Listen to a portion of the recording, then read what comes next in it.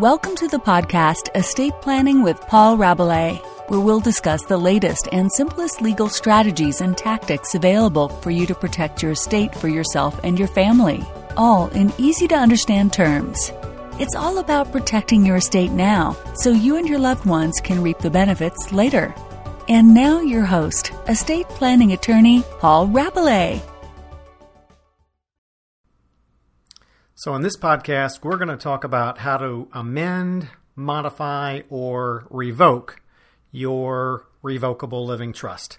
Hey everybody, I'm Paul Rabelais. I'm an estate planning attorney, and occasionally people will want to amend or revoke or change their revocable living trust. A little bit of background here. Many people around America and here in Louisiana, where I am, establish revocable living trusts. Primary purpose that they do that is to simplify the distribution of the assets when they pass away.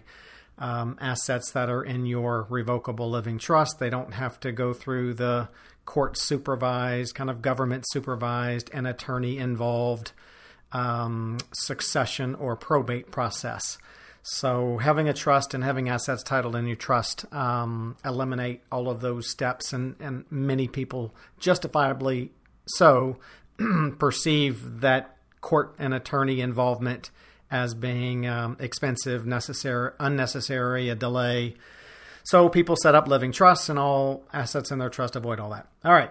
Now, however, people sometimes set up their living trust, which their trust instrument will dictate who's going to be the trustee in charge of distributions when they pass away.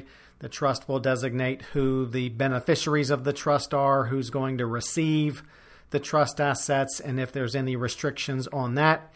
So sometimes people, due to changes in family circumstances, they want to amend or modify their revocable living trust.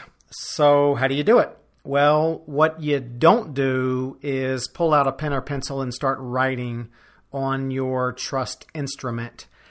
I've done some other posts regarding changing your will if you live in Louisiana. And yes, there is some mechanism for revoking a provision by writing on your will. Got to be really careful. The rules are particular. And you can change your will in one of the forms prescribed for wills, something called an oligraphic will. Anyway, this podcast is focused on amending a trust, and I've done other podcasts and videos on amending your will, so you may want to check that out.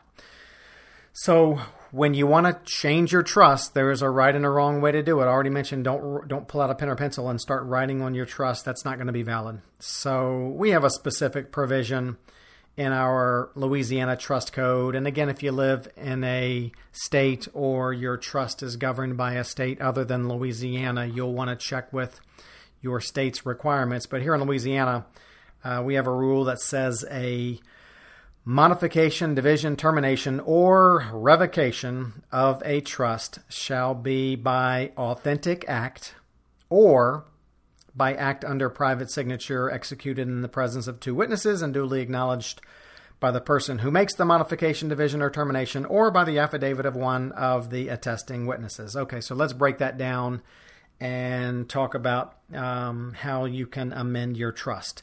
So the first provision of that trust provision says that you may amend your trust by an authentic act. Well, what in the heck is an authentic act?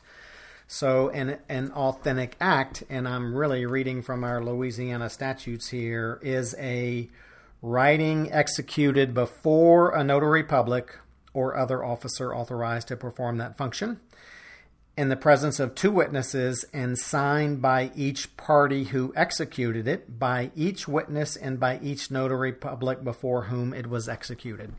So authentic acts are very common in Louisiana. You know, when you buy a home or real estate, and when you sign many other legal documents in Louisiana, they're often done by authentic act. And so that's real common. You sign it. There's a notary there. There's 2 witnesses, and then it's self-proving.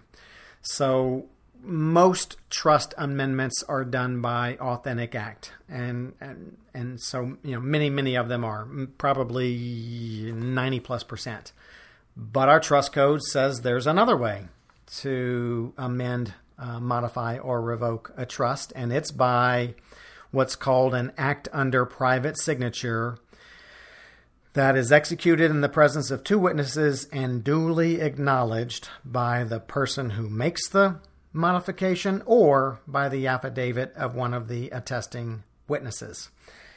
All right, so that means you can amend your trust. You don't have to have a notary present, but later it's going to take the person who executed